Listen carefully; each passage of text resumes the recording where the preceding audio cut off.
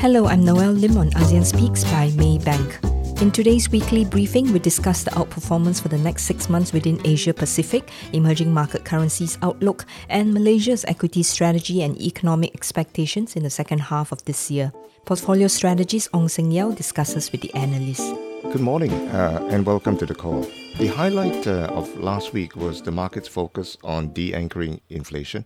US 10 years basically rallied very sharply on Friday following the weak ISM manufacturing data, which fell about 13 basis points, and it's now way below 3%.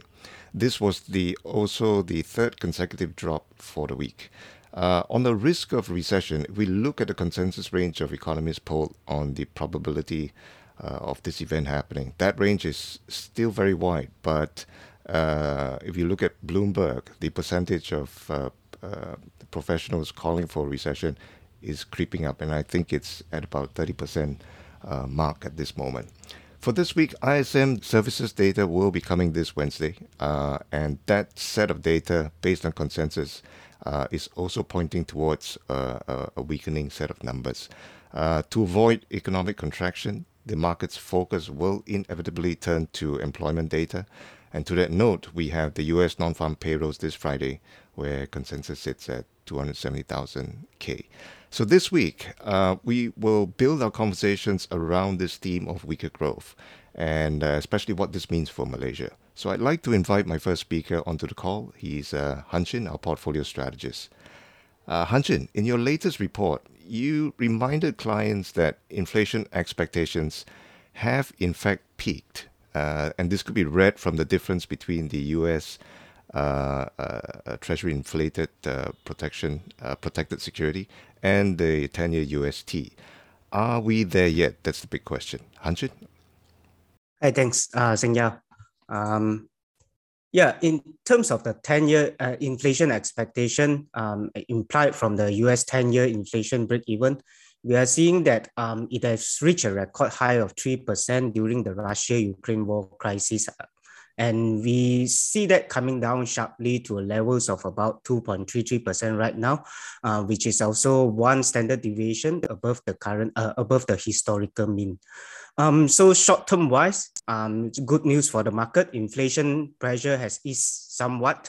However, these levels are still considered as high based on historical standard. And I think we will need to see further stabilization of the inflation expectation around these levels. Okay.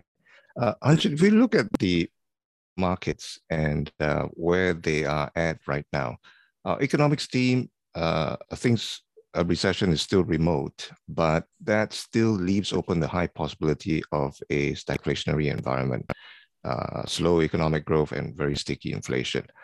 What are your recommendations for a stagflation environment, Han Chin? Yep.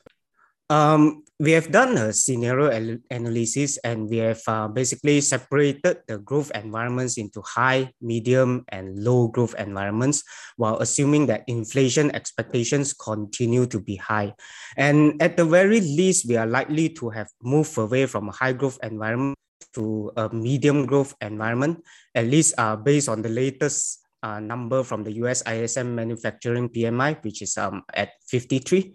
So with this move, we see that value stocks will become relatively less attractive, while quality stocks are likely to become relatively more attractive. And hence, we recommend that investors should invest in quality stocks, which are stocks with high ROE, low debt to equity, and also high earning certainty, where valuations have also fallen from high levels a year ago to now trade at at very attractive levels. Okay. Han Chin, what is the biggest scope for outperformance then over the next 6 months within Asia Pacific? And is this China amid a lot of talk and hype on the media side about its reopening and credit expansion? Yep.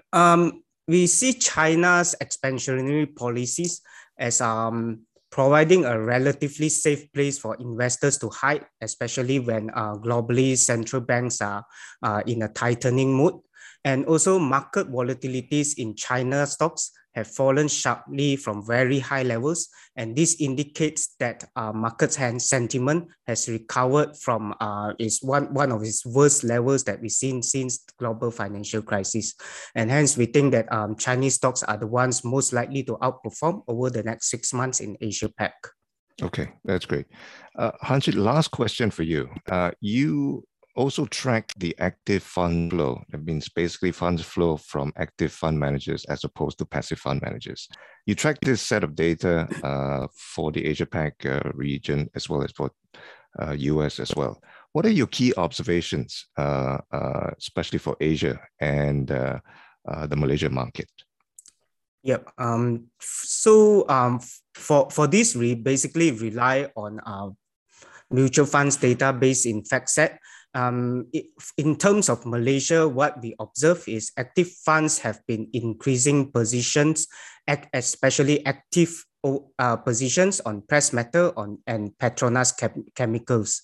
While they were also increasing positions sharply on plantation stocks, but plantation stocks still remain as an underweight in general. While on the passive funds, we also noticed that stocks such as Nestle, PPB, and IOI Corp have increased interest, basically mainly due to fund flows from funds such as low volatility funds, SRI funds, and also natural resources funds. Okay, all right. Thanks very much, Hanshit. Okay, now let me bring Vincent, who is our fixed income strategist, onto the call.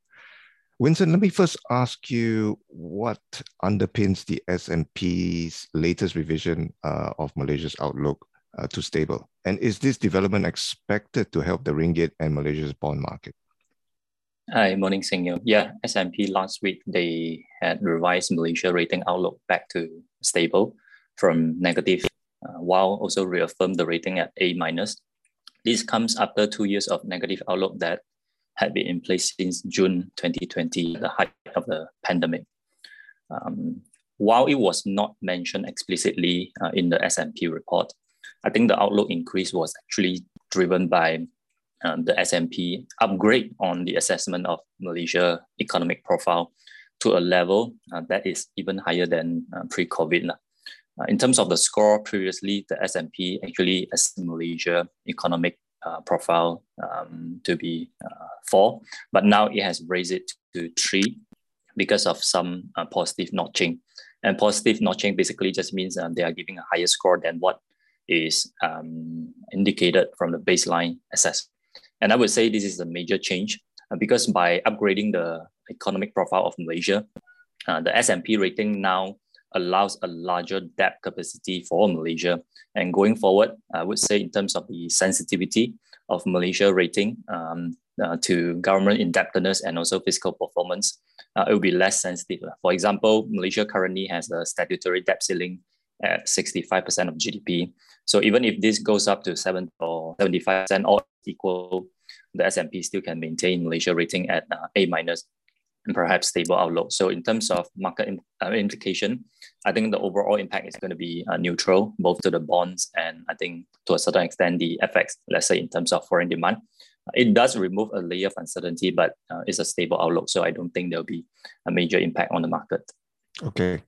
Vincent, if you look at the US Fed funds rate, that will soon exceed Malaysia's OPR.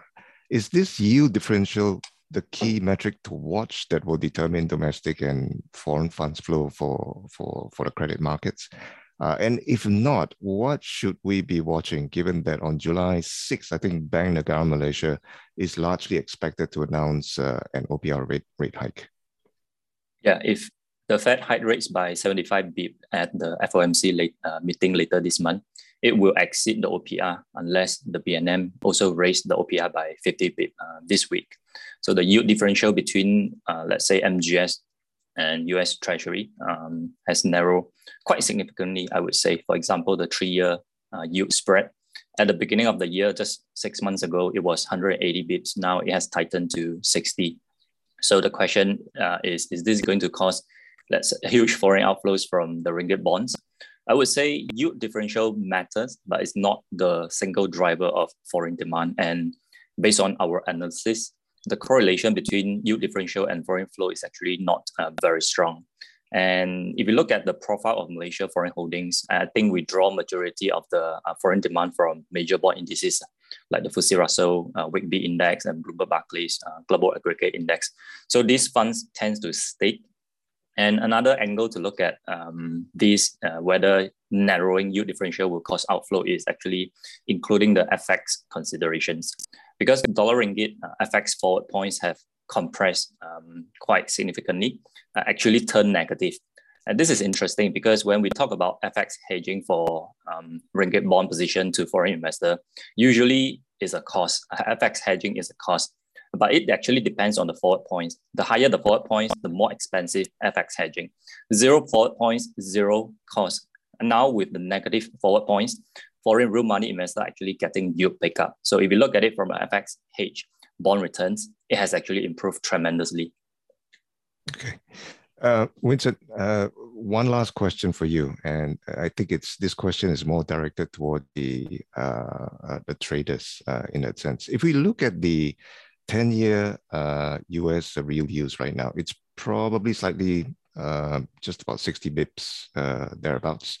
This level hit 1% back in 2018, back in the 2018 cycle, about a year after Trump got elected. In your view, is that a better entry point for the ringgit-based debt? And if so, should basically investors be buying shorter-term duration or longer-term duration securities? 1% sounds about right to me, although I would say I would be selective because if we look at the real yield, the 10-year real yield, it has gone up quite substantially year to date from very deeply negative to now up 60 bit. And high real yield tends to dampen risk sentiment. And if we look at the high yield credit spreads in the US, it has actually widened quite substantially. My only concern is that the 10-year US real yield might not have peaked. Although I think we are probably not too far from the peak 10-year US real yield, perhaps in the next few months. Why am I saying that it might not have peaked yet? Because if we look at the past tightening cycles, it tends to peak when the Fed is at the very advanced stage of rate hike cycle, like in 2018, in 2005 to 2006, and also in 2000. And currently, an extra complication now is the US has very high inflation. So the Fed will likely have to continue tightening until they see signs of inflation slowing down. And that's one, or they started to see the US economy going into a recession. So I think the window is actually quite narrow. So either the inflation has to come down sharply, which I think will allow them to stop hiking and even reduce interest rate. If not, that's going to be quite challenging because in some cases, it actually takes a recession to restore price stability. Okay, great, thanks. Vincent, I would bring you back into this conversation perhaps after Anand, but there's a question here on Indonesia that I hope you can take for us as well. Thank you. For the time being, let me just switch over to Andy, who's our FX strategist.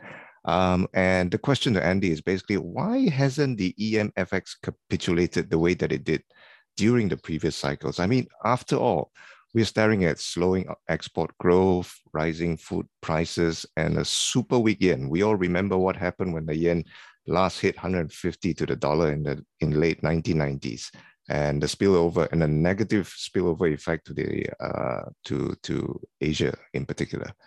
Andy, could you help us with this question, please?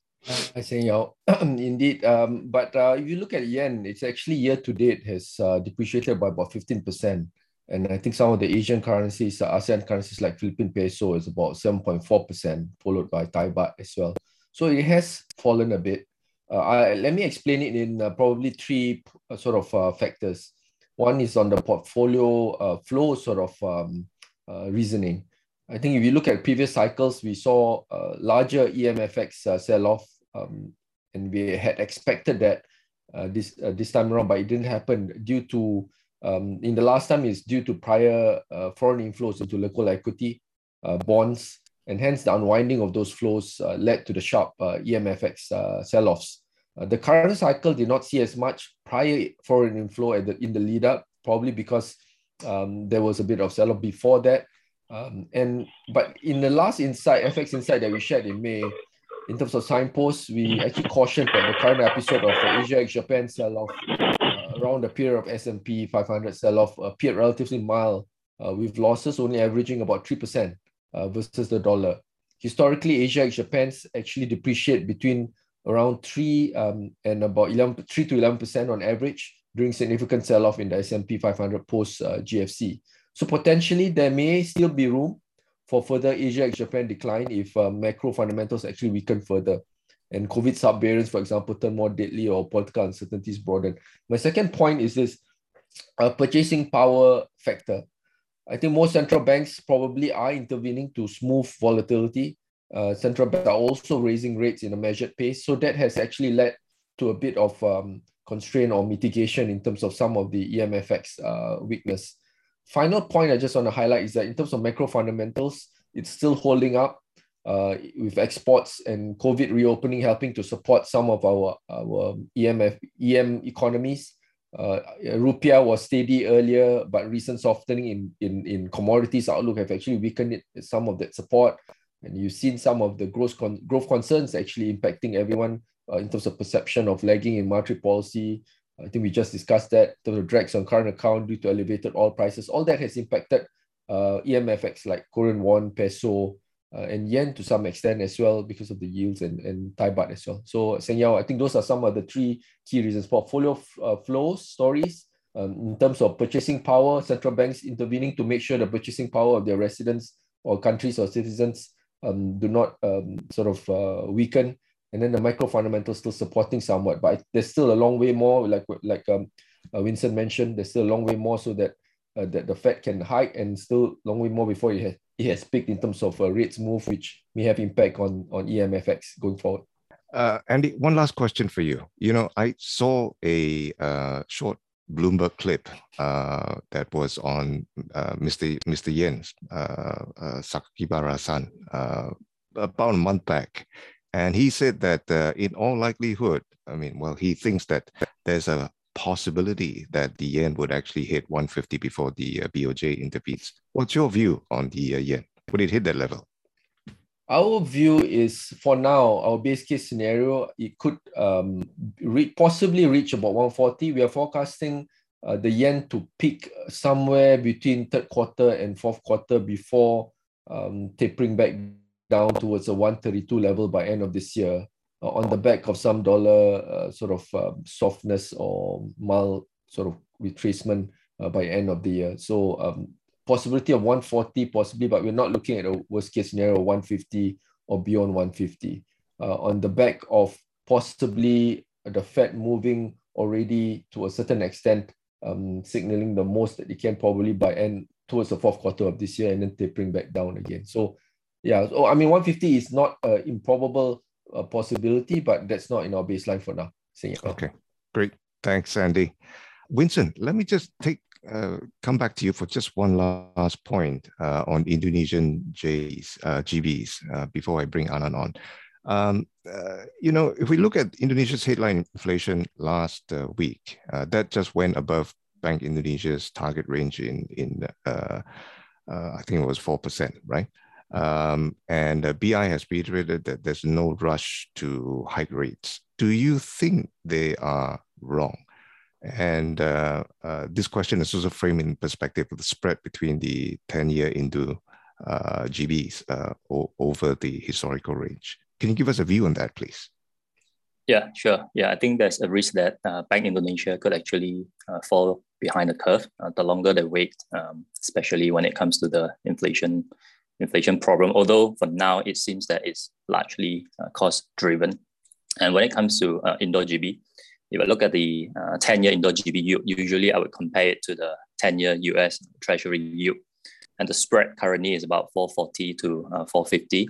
It's actually below the long-term average of 500. In the past, when we are talking about, let's say, under the market pressure, it actually can go up to more than 600 or even 700 bips.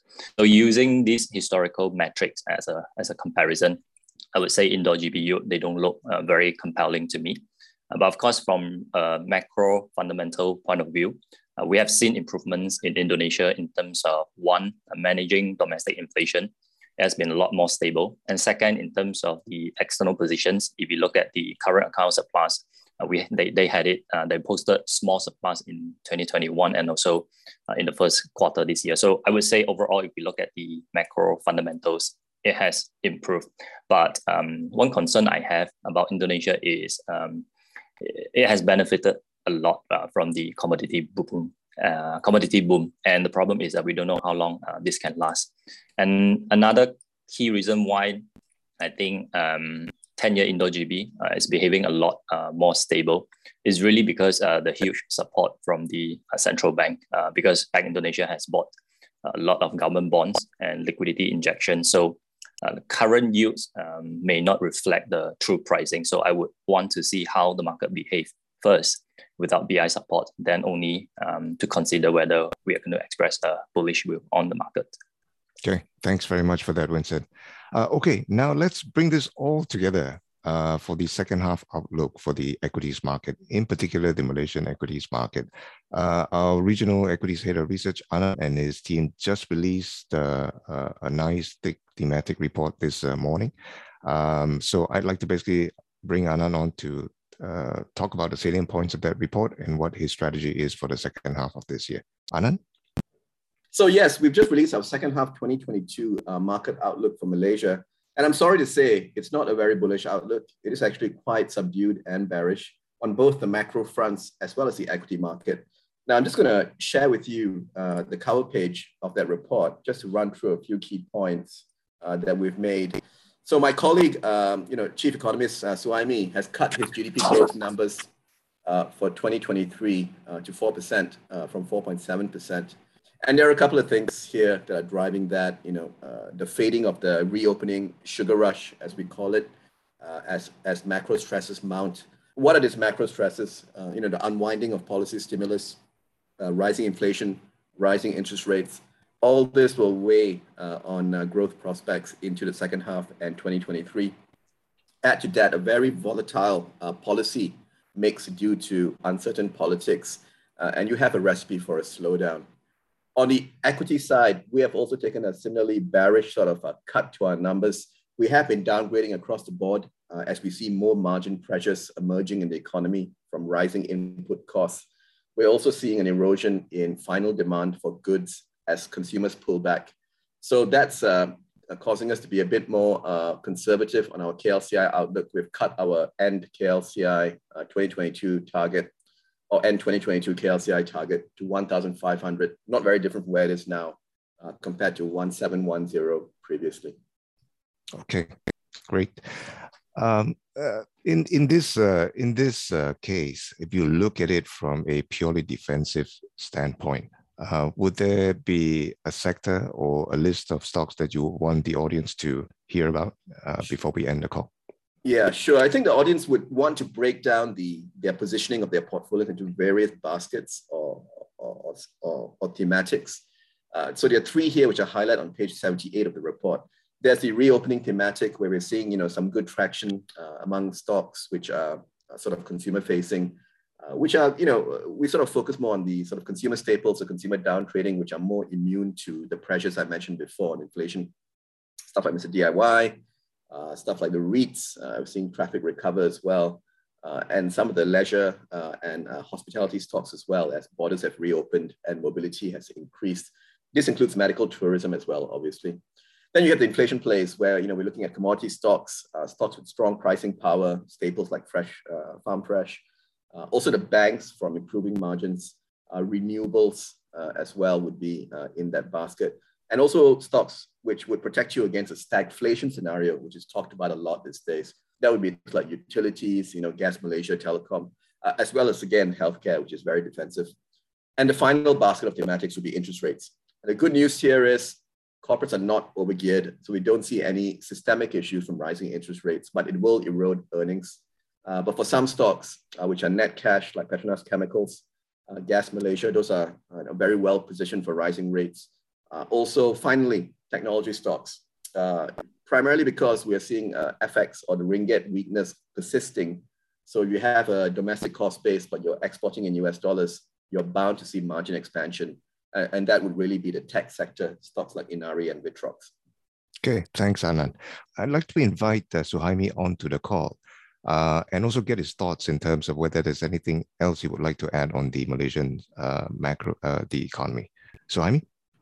Hi, Cheng Yao. Morning, everyone. I think on Malaysia's second half macro update and outlook, first and foremost, we maintain our 6% growth forecast for this year, comfortable with it because of the sugar rush impact of economic opening, including international border opening.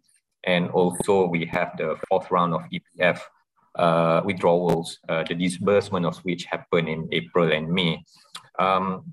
Second quarter GDP growth should be faster than the 5% recorded in the first quarter of this year, as our monthly GDP tracker showed sustained uptrend in monthly GDP growth year to date. And we think quarter 2022 growth also should be firm, continue to remain firm because of the base effect boost from the 4.5% year-on-year contraction in the quarter of last year, as we were in and out of lockdown mode during the course of 2021.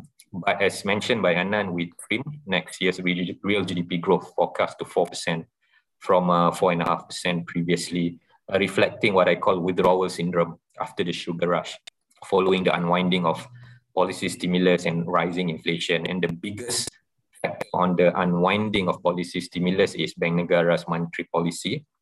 We expect another 50 basis point hikes in OPR by Bank Negara second half of this year, after the 25 basis point hike in May, and we're pricing in another 50 basis point hike next year to push OPR back to a pre-COVID-19 level of 3%. And we estimate that every 25 basis point hike in OPR, it will shift our GDP growth by 0.2 percentage point over a 12-month period after the hike. There is also the downside of rising inflation, as we expect faster annual inflation rate. From 2.5% last year, we're looking at 3.4% inflation rate this year and rising further to 4.1% next year. This is on the inflationary adjustment in control, ceiling prices and price subsidies for some essential food items recently. And we also expect something is going to happen in terms of review of fuel subsidy next year. So given this environment and outlook of rising interest rates and rising inflation, I think the key factor behind our downgrade in next year's growth forecast is essentially the trimming of the growth forecast for consumer spending and investment activities. And I just want to add lastly, at the same time, we should see a more visible impact of external headwinds on our economic growth, given that the US-led global monetary policy tightening is gaining momentum and breadth in response to the rising and persistent inflation. First quarter GDP growth for global economy already slowed down to 3.6% from 4.1% in the fourth quarter of last year. And this year, next year, we are looking at global economic growth moderating to 3.3% and 3% respectively from 6.1% last year. But there is downside of rising risk of hard landing, even recession in major advanced economies. Thanks, Suhaimi. And I think that's a nice close for today. We've heard from the panelists that basically we're not there yet and that it's prudent to take a more defensive position. Thank you. Have a great week ahead. As always, speak with your trading rep and check out market insights on the Maybank Trade app and follow us on Spotify and Apple Podcasts. I'm Noelle Lim on ASEAN Speaks by Maybank.